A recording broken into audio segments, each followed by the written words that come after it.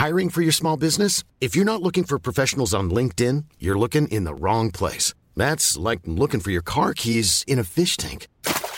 LinkedIn helps you hire professionals you can't find anywhere else, even those who aren't actively searching for a new job but might be open to the perfect role. In a given month, over 70% of LinkedIn users don't even visit other leading job sites. So start looking in the right place. With LinkedIn, you can hire professionals like a professional. Post your free job on linkedin.com/people today.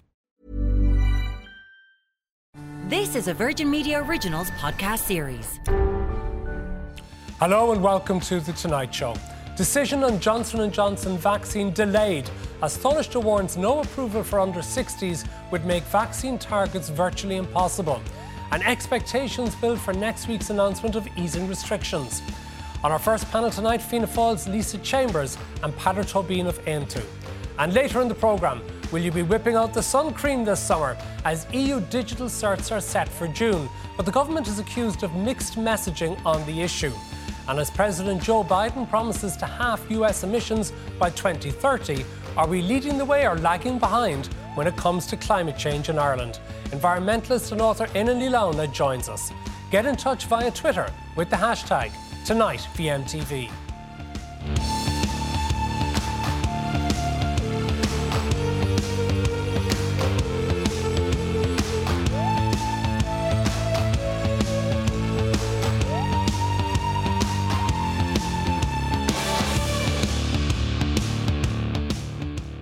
But first tonight, a Child Rescue Ireland alert is still in place to trace a 14-year-old girl missing from her home since Monday. Crime and Courts correspondent with Virgin Media News, Sarah O'Connor, joins us now with the latest. What can you tell us, Sarah?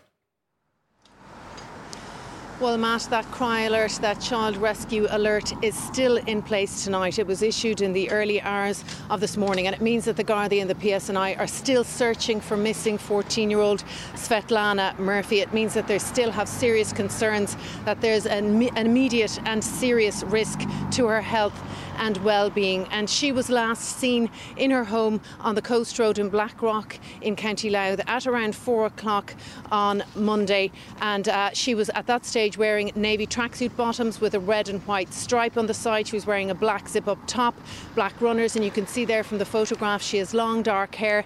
She has brown eyes. She's of slim build and she's 5'1" in height. And significantly, she is in the company of an 18-year-old male, and his name is Nohus Makalvikius. And you can see there from the photograph, he has dark hair, he's 6 foot in height, and he's also of slim build. And they have been travelling in a grey Hyundai Veloster car with the registration 132D 13518, and they were seen in Newry in County Down on Monday evening at 7 o'clock, and there was a positive sighting of the car, the grey Veloster, in Belfast yesterday evening. And Gardaí and the PSNI certainly believe that the car hasn't left the Belfast area. Gardaí and the PSNI have been appealing to the public for their assistance in tracing 14-year-old Svetlana. She hasn't been in contact with her family since Monday. They also directly appeal to her to contact them if she's in a position to do so. They're appealing to the public for their assistance, but they also are warning the public not to approach the grey Hyundai Veloster if they do see it, or if they see Svetlana or Nohus, to call the emergency numbers, which are 999 and 112. Sarah, thank you very much for that. Hopefully there will be a positive outcome from that particular distressing story. OK, let's move on. And we're joined in studio by Fianna Fáil's Lisa Chambers and Peadar Tóibín of Aontú. And we're going to start discussing the decision by NIAC today not to give a decision on the Johnson & Johnson vaccine as to whether it should be rolled out, which means the stocks are now starting to pile up. Should NIAC have just literally gotten on with it and said, use this thing? Well, I mean, I'd love if they could issue a decision and tell us to get moving on it. But at the same time, I want them to make the right decision based on the evidence and to ensure that the decision that they take is safe and the right decision for citizens, because at the end of the day, we're going to be giving this vaccine to people in the country. So I think the delay is it's not ideal. But in some ways, I think people should be reassured that, they're not going to be rushed. They're not going to bow to any pressure from the public or the politicians. They will take the time that they need to make the right decision and the correct decision and assess all of the evidence. And, I find that quite reassuring, even though the delay is disappointing somewhat. Yeah, but hold on. I mean, do we have the time? Is that a luxury that we have to hang around while they look at? And given particularly that the incidences of things going wrong with these vaccines is absolutely tiny. Yeah, I mean, personally, if it were offered to me, I'd be quite happy to take it. But I'm one individual. Whereas NIAC are making a decision that impacts the population. And they have a duty of care when they're making that decision. They need to assess all of the evidence. If they're not ready to make a decision, they shouldn't be pressurised into giving that decision before they're ready to do so. So if they need a little bit more time, a few more days, it's not going to have a huge impact. I'm hopeful that the decision will allow us to vaccinate the under 60s with that vaccine. Obviously, there would be an impact on the rollout if that were not the case. But there's no point in preempting or prejudging what might come out of that. It simply is a matter of waiting another few days to allow them the space to make that decision. Peadar, should the government be putting NIAC under more pressure to make a decision quickly? Well, I think they should make the decision quickly. I don't think they should introduce the vaccine unless it's safe. The decision should be based purely on safety. But the point is, I'm not sure why there's a hold-up with regards to the timing of the decision. There seems to me that there's an inertia in the administration with regards to decision-making. So, for example, rapid antigen testing. The other countries and civil society have decided and are using it, while this government has been thinking about it for the last year nearly at this stage. Even intervals between vaccines, while other countries have lengthened the intervals to increase the number of first doses that have hit the society, this government is still thinking about this particular issue for a long period of time. I don't know what the hold-up is. I think the decision should be made soon. But there are other elements of the vaccine rollout that I have serious problems with. So, for example, today, the Minister for Health admitted to me that there are people who are over 85 who still haven't had the vaccine in this country, even though they want the vaccine, which is an incredible thing. So these are people who want it. This isn't people who've opted out, who decided they're... So why have they not had it? We couldn't give me a reason for it. I know there's about 1,700 people currently who are over 70 who want the vaccine, who haven't been given appointments to get the vaccine as of yet. I know there's a problem with the National Ambulance Service who are doing the vaccine rollout for those who are housebound. But it's an incredible situation that 4 months after the vaccine landed in this country, we have people over the age of 85, the most exposed, the most vulnerable, who still haven't been given their first dose of the vaccine in this country. How could that be, Lisa? My understanding is that there are a number of reasons. I know Peadar mentioned the National Ambulance Service, so they're dealing with the housebound, those that physically cannot make it to their GP service. That is proving quite slow. There are times we know from the ambulance service that they are arriving at the home, they can't make contact, the person may have passed away, there are difficulties in setting up that appointment. So, and they're doing about 14 per day in the different regions. So that is a little bit slow, and they are dealing with about 2,500 citizens nationally. So that might account for some of that, but I don't know exactly. The 17,000 or 1,700 you mentioned, I don't know the breakdown of that figure myself. First of all, I think there's no excuse for not rolling out in 4 months vaccines to people over the age of 85. But I'll tell you, one of the reasons is it hasn't happened properly. There's no central database in this country for patients. Other countries like Denmark have a central database and found it very easy then to roll out the vaccine to all cohorts. We don't have this in this country. And that creates massive problems for the health service anyways. And now that, we sell ourselves as a tech island, and yet our health service is really backwards with regards ICT and databases. And that's one of the problems why we have people who are literally falling between stools. So some of them are on the lists for doctors, some of them are on the lists for consultants, but some of them are falling between those lists and not getting. It's a very fair criticism to make, Lisa, that we have known for quite some time that there was likely to be a vaccine, and then we were told about the vaccines, that there should have been people put in a position to upgrade the tech systems and the digitalisation while the healthcare workers were fighting COVID over the last year. Well, I mean, it's quite easy to point out some of the gaps and the failings, and there have been some of those. But I think overall, the vaccine programme, despite the challenges in supply, which I think people will accept that hasn't been the fault of the government, we've been consistently top of class in terms of comparisons to EU, other member states. We know today that the incidence among the over 85s of COVID-19 is down by 99%, in nursing homes down 100%. You haven't addressed the question that I put to you, which was the failure to actually put digital systems in place so as to make sure that everybody could get their vaccine, and also to ensure that the correct order would be used so that we would know exactly who was suffering from what particular types of illnesses and needed to get immediate under level cohort 4 or cohort 7. putting in place additional technology to do these things, I'm not against that. I don't think it's something you could do rapidly and overnight. But I think using, just to make the point, we knew there's going to be a process since October. Using the GP network was the right call. So we know that in each area, if you are of a certain size, your GP and the patient, they were connected together, and it was done at the GP service. That to me made the most sense. Well, that's what was agreed. Nobody criticised that process when it was mooted first and when it was agreed to. To point out smaller gaps where there have been, nothing is without fault. You're always going to have some. There's a 92-year-old woman in my constituency who hasn't had her first vaccine because there isn't a database that has allowed for this properly to be rolled out. This government knew they were going to roll out a vaccine in this country since last October. When any one of us go to a hospital, if we have a long-term illness, we will have a physical copy of our record brought back and forth from a repository to deal with the information that needs to be collected. If we have to go to another hospital, we may even have a taxi bringing that document to the other hospital. The fact that in 2021, in the centre of this crisis, the government didn't get a project which was needed anyway together since last October is incredible. I think the project you're talking about is quite large. It's not something that you could do over a month or two.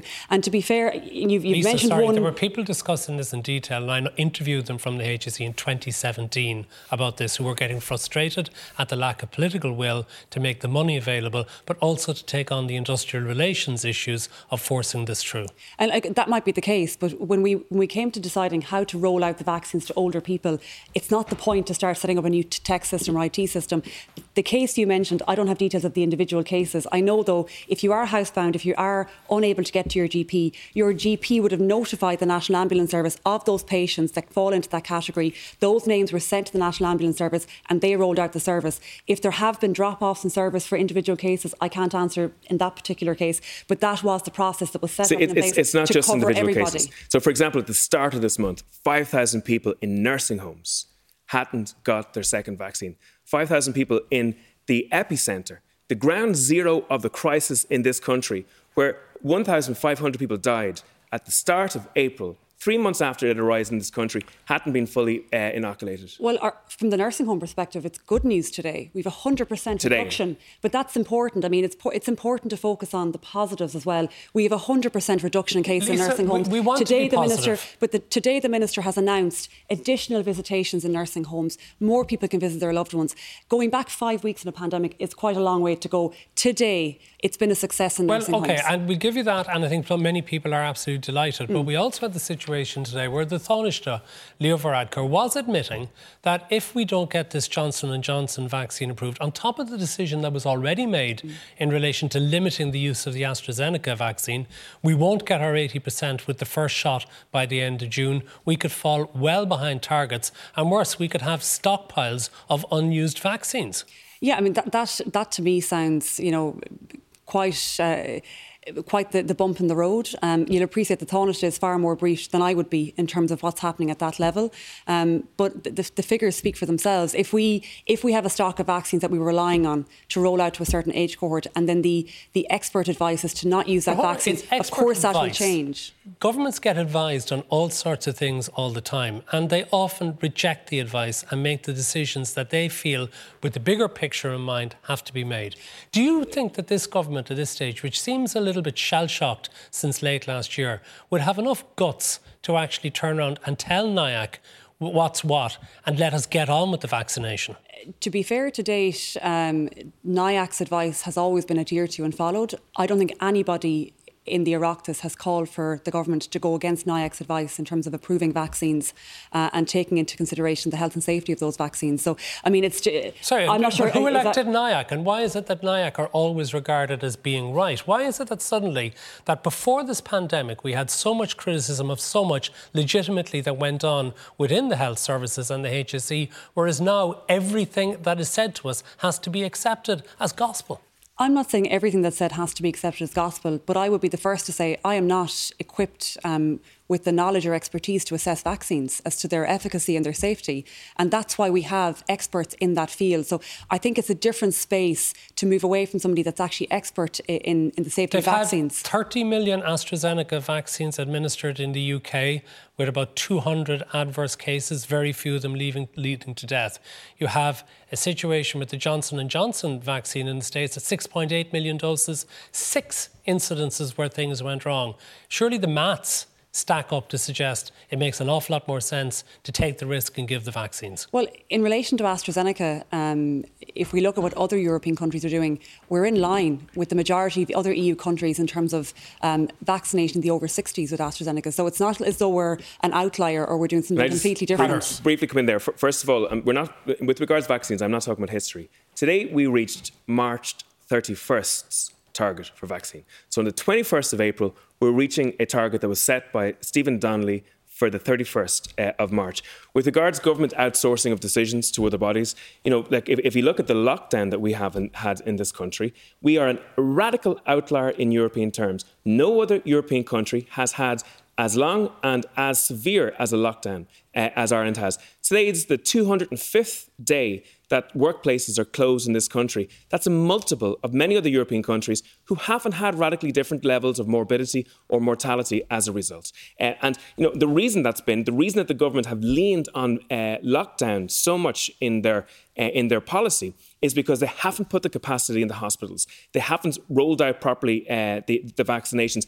They haven't even done any cooperation on a north-south basis. We had a unionist minister yesterday in Stormont complaining that the Irish government won't share information with regards databases, won't share information with regards variants, and won't, that the first they actually heard of the new variant from India being in Ireland was through the media. Isn't that incredible that we have a Minister for Health in the north of Ireland who is finding out information from the southern administration through the media? There's quite a lot of issues you've raised there, and many of them completely untrue.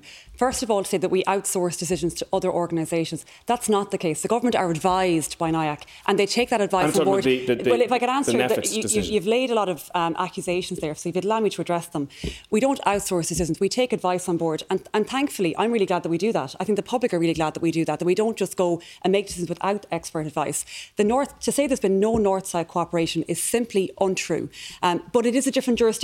So we don't get to dictate to Northern Ireland how they run their health service and their vaccination programme. Unionists are complaining that the South is not cooperating. It's not my concern that if the unions have a particular view. You said there was no north-south cooperation. Unionists who are normally adverse to cooperation. That is simply not true. We have always reached out to the north. We have tried to have a similar approach, but a different jurisdiction. Another accusation that you laid is that our death rate is not completely different to other member states. In fact, we are one of the top performers in the European Union in terms of having one of the lowest death rates, something to be really proud of. So when you actually lay accusations and put what you say are facts on the table that are completely untrue, backed up by no evidence. And again, you started out by saying that there were X number of people of an elderly category, and you didn't know why they hadn't been vaccinated because the Minister for Health wouldn't tell you. But then you went on to push an opinion forward that you now knew why they weren't vaccinated because there wasn't a database. So you're just making up your own facts basically on this. First of all, that is absolute nonsense. Now, with regards north-south cooperation, for start.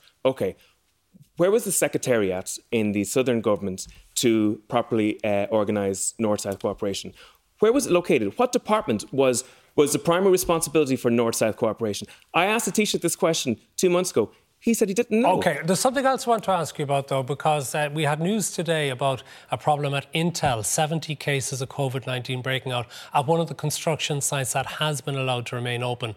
Now, would that not suggest that rather than opening up the rest of construction, we may have to actually keep the lockdown going for a while yet? Well, my problem with the closure of construction was, first of all, the closure of house building in this country. So right now we have about 9,000 people who are homeless. Because of the length of time the building of homes was closed, 10,000 homes didn't get built in this country. 79 people died of homelessness in Dublin last year. Homelessness is a life and death issue. With regards and the breakout in the Intel site, that is an industrial-sized construction site. There's 5,000 construction It is workers not there. comparable to most residential building sites whatsoever, where you maybe have a chippy or a blocky or a carpenter who are in small numbers working on homes.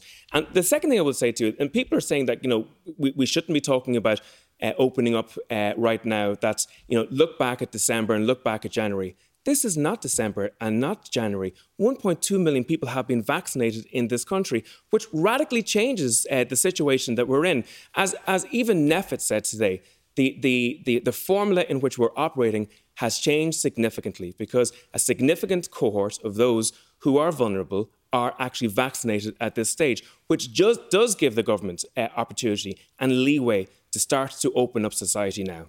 Well, 2 minutes ago, you were saying how terrible the vaccination programme was. We've had too long a lockdown. I'm not it's sure. Not sufficient. It is there. I mean, now you're saying how fantastic the vaccination programme is. And I would agree with you that it's doing well and we're seeing the impact of that. In terms of construction, you didn't answer the question. If the lockdown is too long, should we reopen everything? Should we have closed construction in the first place? Are the lives of those on smaller construction sites not as important and their families as those on larger sites? Are you suggesting that the virus doesn't spread on small sites? Because it does. So you're playing to the gallery, you're saying populist things, but you're not actually taking a position on those things. The decisions should be made on construction or not? The decision should be made on the basis of risk. A 5,000 person construction site is radically different than 3 or 4 or 5 people working on a house, maybe in completely in the outdoor setting. And I haven't said that the vaccination process is fantastic. But it has happened to a certain level. It's not good enough. Good enough to open up, is it? But it's good enough for this country to start looking at very, very simple things, such as click and collect, such as some level of hospitality happening outdoors, because the science says that outdoors isn't the location of the transmission of this illness. And that's why we have started reopening. There will be an announcement next week for further reopening next month and again in June. So on the basis of the success of the vaccination programme, the fact that the most vulnerable are now vaccinated, the majority of those, we can now see the benefits of that, and we are opening up. But to play to the gallery and to say that X, Y, that isn't happening, you're not being reasonable in those comments, is my opinion. We've had some technical issues, but I'm delighted to say we are now joined via Skype by Paul Moyna, Professor of Immunology at Maynooth University. Paul, thank you very much for joining us. And given your expertise, what do you think of the NIAC decision to date to delay making a decision on the Johnson & Johnson vaccine? Good evening, Matt. So first of all, I think we need a decision as quickly as possible. I'd be very interested to see what the decision is. NIAC has previously advised on the AstraZeneca that use should be restricted to the over 70s. I think that's going to present a problem. If the same advice is given for Johnson & Johnson, over the next 2 months, we're expecting around 1.5 million doses of vaccines across AstraZeneca and Johnson & Johnson. In that cohort above 60 to 69, with 400,000 people, if we're to use 400,000 of the Johnson & Johnson, which is a single dose, we're essentially left with 1 million doses of vaccine that we're not going to use. And again, I think that's just unimaginable, especially we've entrusted the licensing of these vaccines to the EMA. The EMA clearly indicates that the benefits outweigh the risks, actually across all age groups. So the explanation that was given is in terms of abundance of caution. I don't think that stands up to the data. If the benefits outweigh the risks, then I think you should go based on the fact that you do more harm by not giving this vaccine, unless you have an unlimited supply of other vaccines, which we don't have at this stage. So at this stage, if you don't administer all of those vaccines, you're going to introduce more harm. So I would certainly favour maybe some lifting of that inflexibility around the AstraZeneca. And certainly I'd like to see the Johnson & Johnson be used in age groups less than 60. Because if that doesn't happen, Paul, does that mean there's going to be a delay to the reopening of society? I think so, Matt. Yeah, I think we got a bounce last week finding that we were going to get an additional 500,000 Pfizer doses, which is really, really good. But in my view, rather than using that to make up for the shortfall and potential limited use of AstraZeneca and Johnson & Johnson, I think we should be using all vaccines available to us and vaccinate as many people as quickly as possible and actually give everybody a first dose. I think all the data is showing us now, the real world rollout of these vaccines in the UK especially, single dose use them as effectively as possible, as quickly as possible. And that's going to open up society more quickly. And I think that could make a difference of 1, 2, 3, 4 weeks. But for businesses, 4 weeks would be there's a big difference in terms of being able to open 4 weeks earlier. And finally, Paul, we're seeing the pictures from India where they're having absolutely terrible time dealing at present with the latest variant to COVID-19. How fearful are you of it arriving in Ireland? Should we have mandatory hotel quarantine for those few people who might be coming to us from India? I think it's going to be very difficult, Matt, to stop all the variants coming in. I think at best we can do, if we introduce mandatory hotel quarantine for India, is the best I think we can do is delay the introduction of these variants. I think over time, even when we get to the stage when we're fully vaccinated, other countries will not be fully vaccinated. These variants are not going away. So at some stage when we introduce mandatory hotel quarantine, we need to have some strategy in terms of when we're going to exit this. So whilst I think it can delay the introduction of the variants, I think we're probably going to, over time, we're going to need to look at other ways to maybe control travel in, such as, for example, if people are vaccinated, people who've been previously infected, if they're positive for antibodies and maybe, PCR testing. So I think that's probably how certainly I would advise to go. Thank you very much, Paul Moyna, for joining us on the programme, and also Peadar Tóibín for being with us. Lisa Chambers is going to stay with us because after the break, is there any hope for topping up your tan this summer, or is the staycations for the foreseeable? And we'll also be hearing from a pilot who wants some clarity and action for an industry that has been grounded.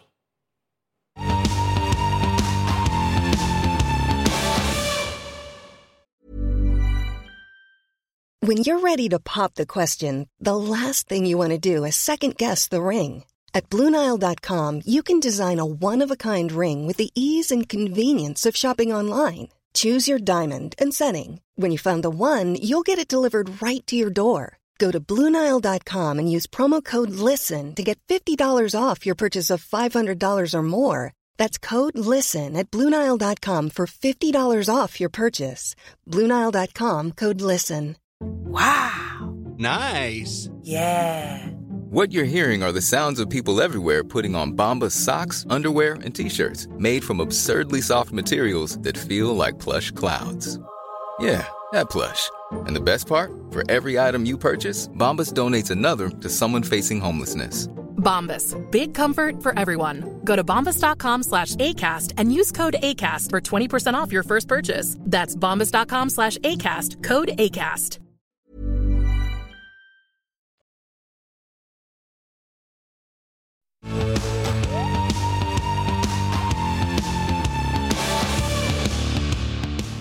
Welcome back. And just to update that story that we started the programme with, Gardaí say the 14-year-old teenager who has been missing and for whom there was an alert has been found safe and well, and that the alert has ended. So there's some good news in that. Now, Lisa Chambers is still with us, and we're also joined by Owen Corrie, editor of Air and Travel magazine, and via Skype by Nick Gammon, who's a pilot and a member of Recover Irish Aviation. Nick, you better explain, please, what Recover Irish Aviation is and who's involved in it and why.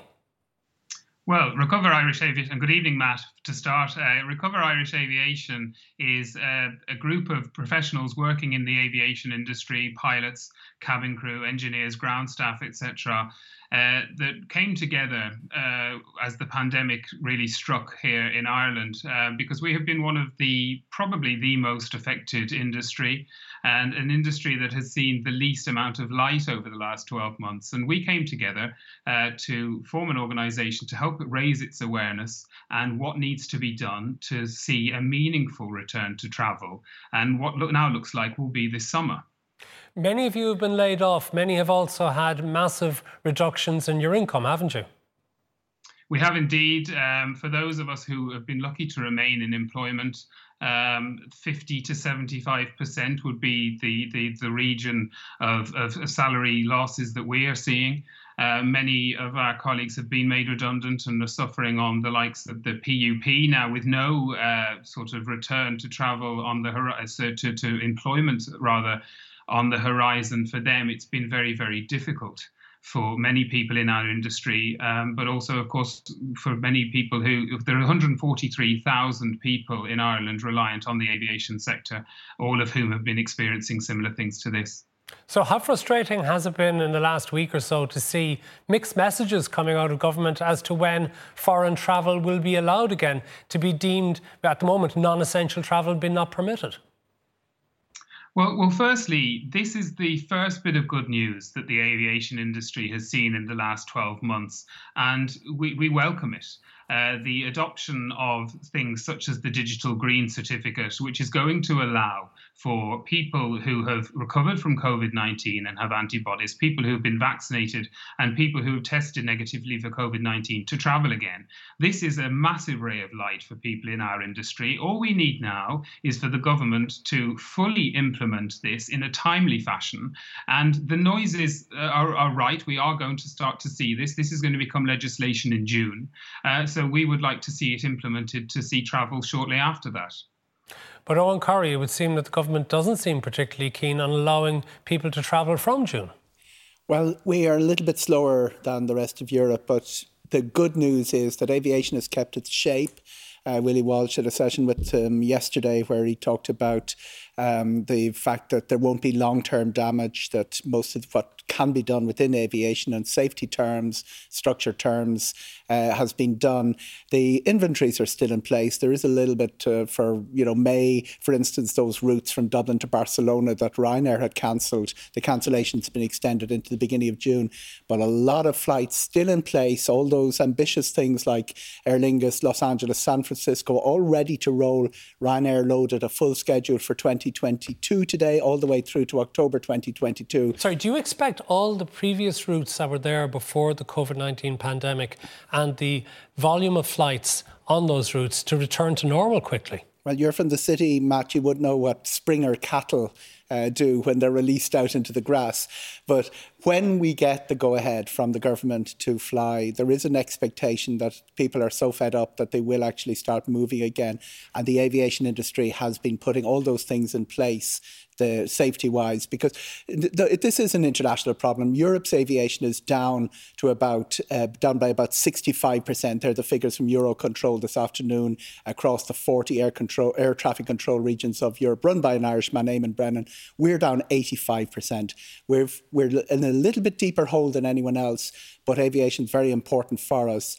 And I think our debate will probably move a little bit slower than the rest of Europe because we do have we have gone into a little bit of a negativity about international travel, understandably from that scare we got in January when our numbers doubled. But as we see the rest of Europe opening up, I think Ireland will follow. We'll probably be 6 to 8 weeks behind the rest of Europe. I think our numbers more than doubled in January. But what about summer? We keep hearing from various cabinet ministers later in summer, but no definition as to what do they mean by summer? Is it June, July, August? When is it? Well, it's a good question because, I mean, you know, what you consider to be summer might be different to what I consider to be summer. So, I mean, you're probably looking July, August, being ambitious. I can't see June, being honest about it. I mean, when you think that we're just after implementing hotel quarantine, we're looking at India, all of these new variants. We're not fully through the vaccination programme yet. I honestly think the public don't want us to open up to international travel just yet. I think they would be quite frightened. I personally would be as well, to have it happen too soon. You know, we've come too far. Even if 80% of the population have at least got their first dose of the vaccine by the end of June? Yeah, I mean, I think if we get to that level and we see where we're at then, it's difficult to predict because we've seen the volatility of the vaccine supply. We're getting new strains all of the time. The reason we have hotel quarantine is not because, I mean, the government were quite reluctant to implement a hotel quarantine, as we remember, but there was huge public demand for that because people really wanted to stop new variants coming into the country. So, you know, I think the public will have a significant opinion on this. I'm not sure. June feels a little bit soon. Don't get me wrong. I would love to see things open up, and I have real sympathy for Nick. But the UK is opening up on the 17th of May. Yeah, and like the UK have taken quite. Remember, the UK's death toll is quite significantly higher than ours. You know, they haven't had the most fabulous experience through the pandemic either. Their vaccine programme is going well. They've taken a different approach to us. They're outside the European Union as well. They're on a different pathway to us. We're not that far behind them. And look, I wish them well, and we want to see the sector open up as quickly as possible. Well, let me go back to Nick on this, because Nick, what impact do you think will it have on the morale and mood in this country if we see English people flying off to their holidays from the 17th of May onwards? Well, I think it's important here not to forget that we share an open border with the United Kingdom, namely through Belfast. And we are going to see international travel on and off this island this summer, whether we like it or not. And that will be through Belfast if we do not get on board with these policies now put in place by the European Commission. Last week, the airlines and other key stakeholders published what was called the Aviation Restart Plan. The government needs to get on and support that. And I welcome comments from Owen there suggesting that this is looking positive. This is only looking positive if the government engages properly on the Aviation Restart Plan, the Digital Green Certificate and the EU traffic light system. Otherwise, we will see a situation where everybody just drives up and flies out of Belfast. But they're way ahead of us, Owen, when it comes to vaccinations in Britain and Northern Ireland. And as much as anything, it might be one dose of the vaccine only by the end of June. It looks like that under this traffic light system, people will have to have had both their doses of the vaccine before they can travel. It's not just about Britain, Matt. There's a lot of media from Britain fed here, but the rest of Europe will move as a unit on this. So we've seen Southern Europe agitating very, very heavily for the green certificate and Northern Europe a little bit slower on it. But the future for us in planning is to stick closely to what's coming from Europe, because nobody is disregarding the health of their population on this. What we've seen in Ireland is probably just looking at things like the emails that were released under the Freedom of Information Act, a lot of pushback at the fact we couldn't move 5 kilometres and our own citizens were, about 80,000 of them were living out in Spain and people were going to Poland and Romania to see their visitors. It's not the same sort of resistance to international travel that some of the other jurisdictions around the world have had. But it's very odd that we're having this discussion about opening up international travel to let people go on summer holidays in only a couple of months' time, just after we were introduced mandatory hotel quarantine, and we were hearing before the break from Professor Paul Moyna about the Indian variant and other things coming into the country. How can we try and square that off? It's going to be difficult. We shouldn't have gone down the route of mandatory hotel quarantine. It was largely a reaction to public pressure, and it's largely about optics. What it will achieve in terms of public health, I'm not exactly sure. It's been given a lot of expectation. There was a sense that this would be a big solution to our problems. Our problems are being solved. Our numbers are going back right across Europe. For instance, tonight, Czechia, which was the basket case of Europe in terms of the number of cases, it's come way back down to mid-table. So right across Europe, this is a shared problem. There's lots of other people going through these phases on this, but none of them, by the way, are introducing things like mandatory hotel quarantine. Of course, Lisa, we're talking about foreign holidays in the summer. There doesn't seem to be even any guarantee as to when we can start having domestic holidays. No guarantee that we will be allowed to travel between counties before the end of June, which means many of our hotels possibly won't be able to open up until July. Yeah, no, and it is a problem, and indications are that we won't have inter-county travel probably until June. For hoteliers, I've talked to colleagues, that it's not simply a case of just opening up your doors tomorrow. You have to rehire staff. Many of them have moved on because it's been a year. You have to get stock in, so you do need advance notice. And I think people will be looking mainly to domestic holidays. But as Owen pointed out just on the break, actually, that, the Irish tourism industry, the domestic industry, the retail sector, hospitality, rely on inward tourism as well, and people coming to visit Ireland. So, the sector won't be just served by domestic tourism. And the Taoiseach has indicated... Do you think would foreign people be welcome on holidays to Ireland this summer? Look, we're a very welcoming country, and I think if there's a government policy, if it's based on evidence, on good advice, if we're aligned with the European Union, and the Taoiseach has indicated that we do want to align with the EU, with the digital cert and with the traffic light system. So we're hopeful that we'll be able to do that. But of course, we will put priority will be public health in the country, as always. And it's just too early to really say for sure how things will pan out. What are you hearing about people coming into the country on holiday? Would they really be welcomed, given that we've just put mandatory hotel quarantine in because of our fears of foreigners? It's a big problem. The international coverage of Ireland, we've spent 100 years building up the 100,000 welcomes, the Céad Míle Fáilte, and the international coverage hasn't been good for that. The thing is that it's short term, it's April, it's not that big a deal. If it runs through the summer and runs through a phase where the rest of Europe opens up and we're left behind, it becomes a problem. You can overstate the problem where we are now, but remember this, international aviation down 65%. Our hole is deeper, 85% down, and some people still want to keep digging that hole. Thank you very much. We'll leave it there. Our thanks to Owen Corrie and Nick Gammon for joining us. Lisa Chambers will stay with us because after the break, US President Joe Biden sets a high bar for US greenhouse emissions on this World Earth Day. But as our own climate bill faced a rural backlash yesterday, will we be leaders or laggards? Environmentalist and author Éanna Ní Lamhna joins us.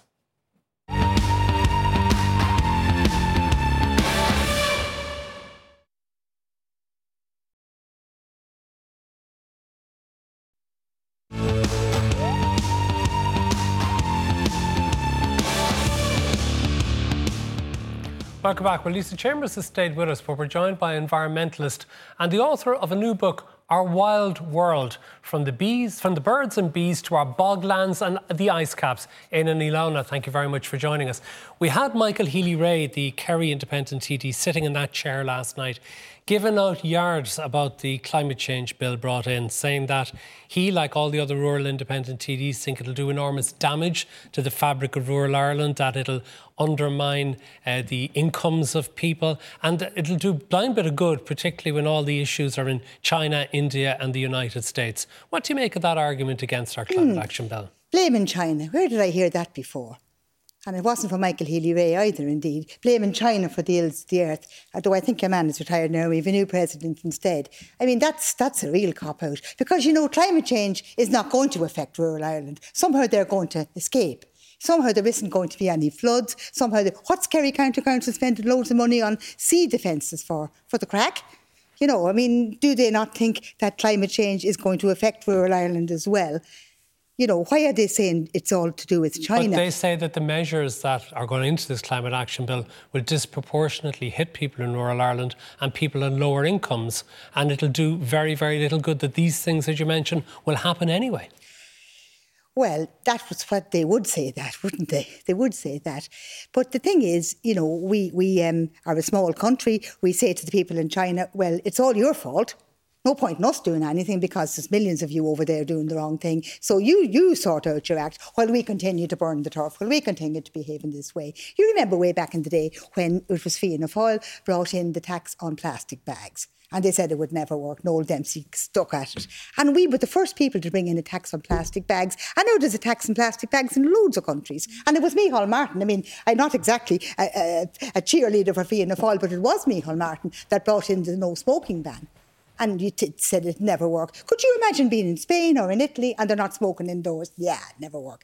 They're all doing it now because Ireland led the way. So, to say that, we must wait for other people to do it, that's mad. We know what it is and we must do it. And rural Ireland will be every bit as much affected by climate change as anywhere else. Of course, you're a senator now, Lisa, but you might in future be a TD for Mayo. But will you be able to win a seat for Fianna Fáil if the party is regarded by farmers in rural Ireland as having gone down the green route, undermining their incomes as they see it?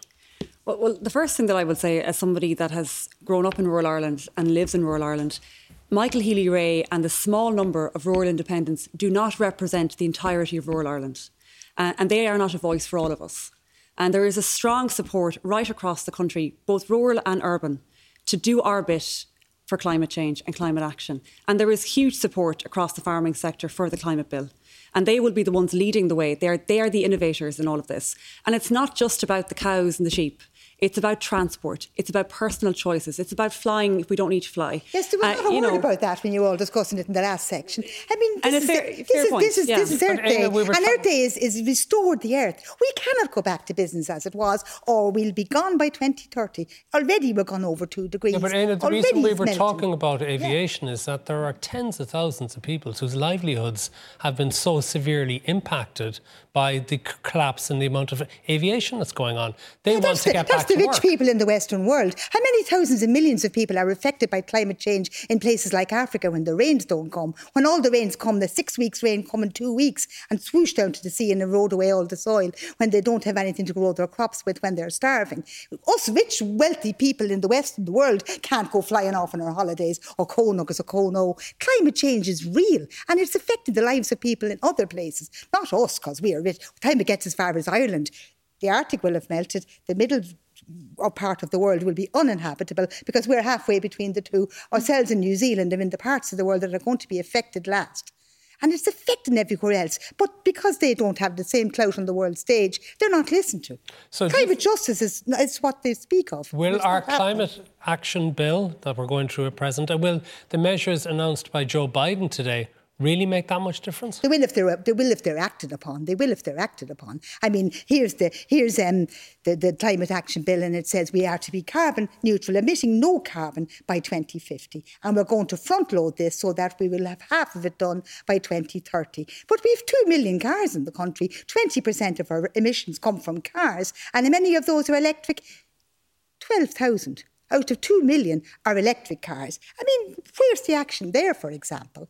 It's not happening. And yet, because of COVID, people were working from home, there was less traffic on the roads, there was less burning of fossil fuels, people were able to live in houses where they didn't have to be in Dublin, they didn't have to be doing a 2-hour commute, they didn't have to be wasting their time.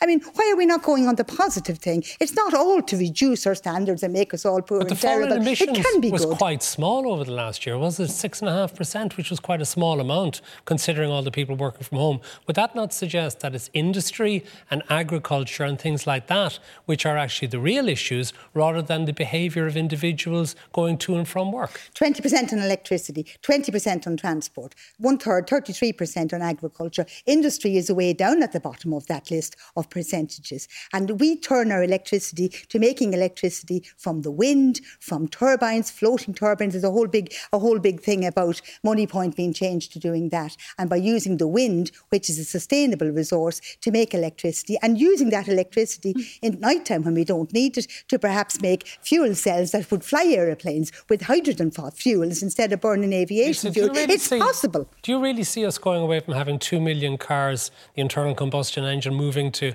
hybrids or, as is wanted, fully electric cars? Fully electric. Hybrid is only a MEI. Yeah, but the thing is that get Lisa answer that. It has to happen. Lisa. I'll be honest, I think it's an ambitious target.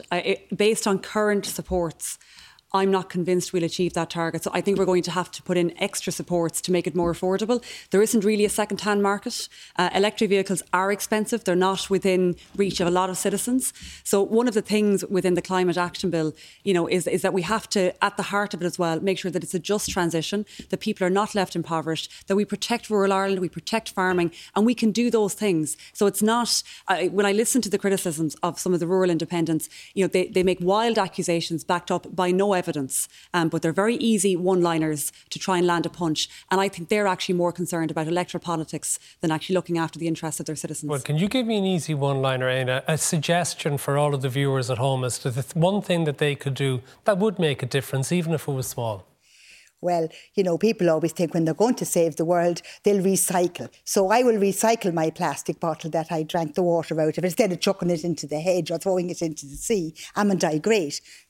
What are you buying water in a plastic bottle for? Do you remember Gay Borden nearly dying of mirth on the Late Late Show when Ballygowan said they were going to sell water to the Irish people? That is all we have time for. We're out of water time. at all. That would be wonderful. Our thanks to Lisa Chambers and Éanna Ní Lamhna for joining us. I'll be back on Today FM tomorrow afternoon. Ciara will be here on Monday evening at 10 o'clock.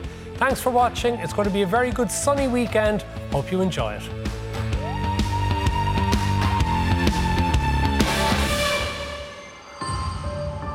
This is a Virgin Media Originals podcast series. Planning for your next trip? Elevate your travel style with Quince. Quince has all the jet-setting essentials you'll want for your next getaway, like European linen, premium luggage options, buttery soft Italian leather bags, and so much more. And it's all priced at 50 to 80% less than similar brands. Plus, Quince only works with factories that use safe and ethical manufacturing practices. Pack your bags with high-quality essentials you'll be wearing for vacations to come with Quince. Go to quince.com/trip for free shipping and 365-day returns.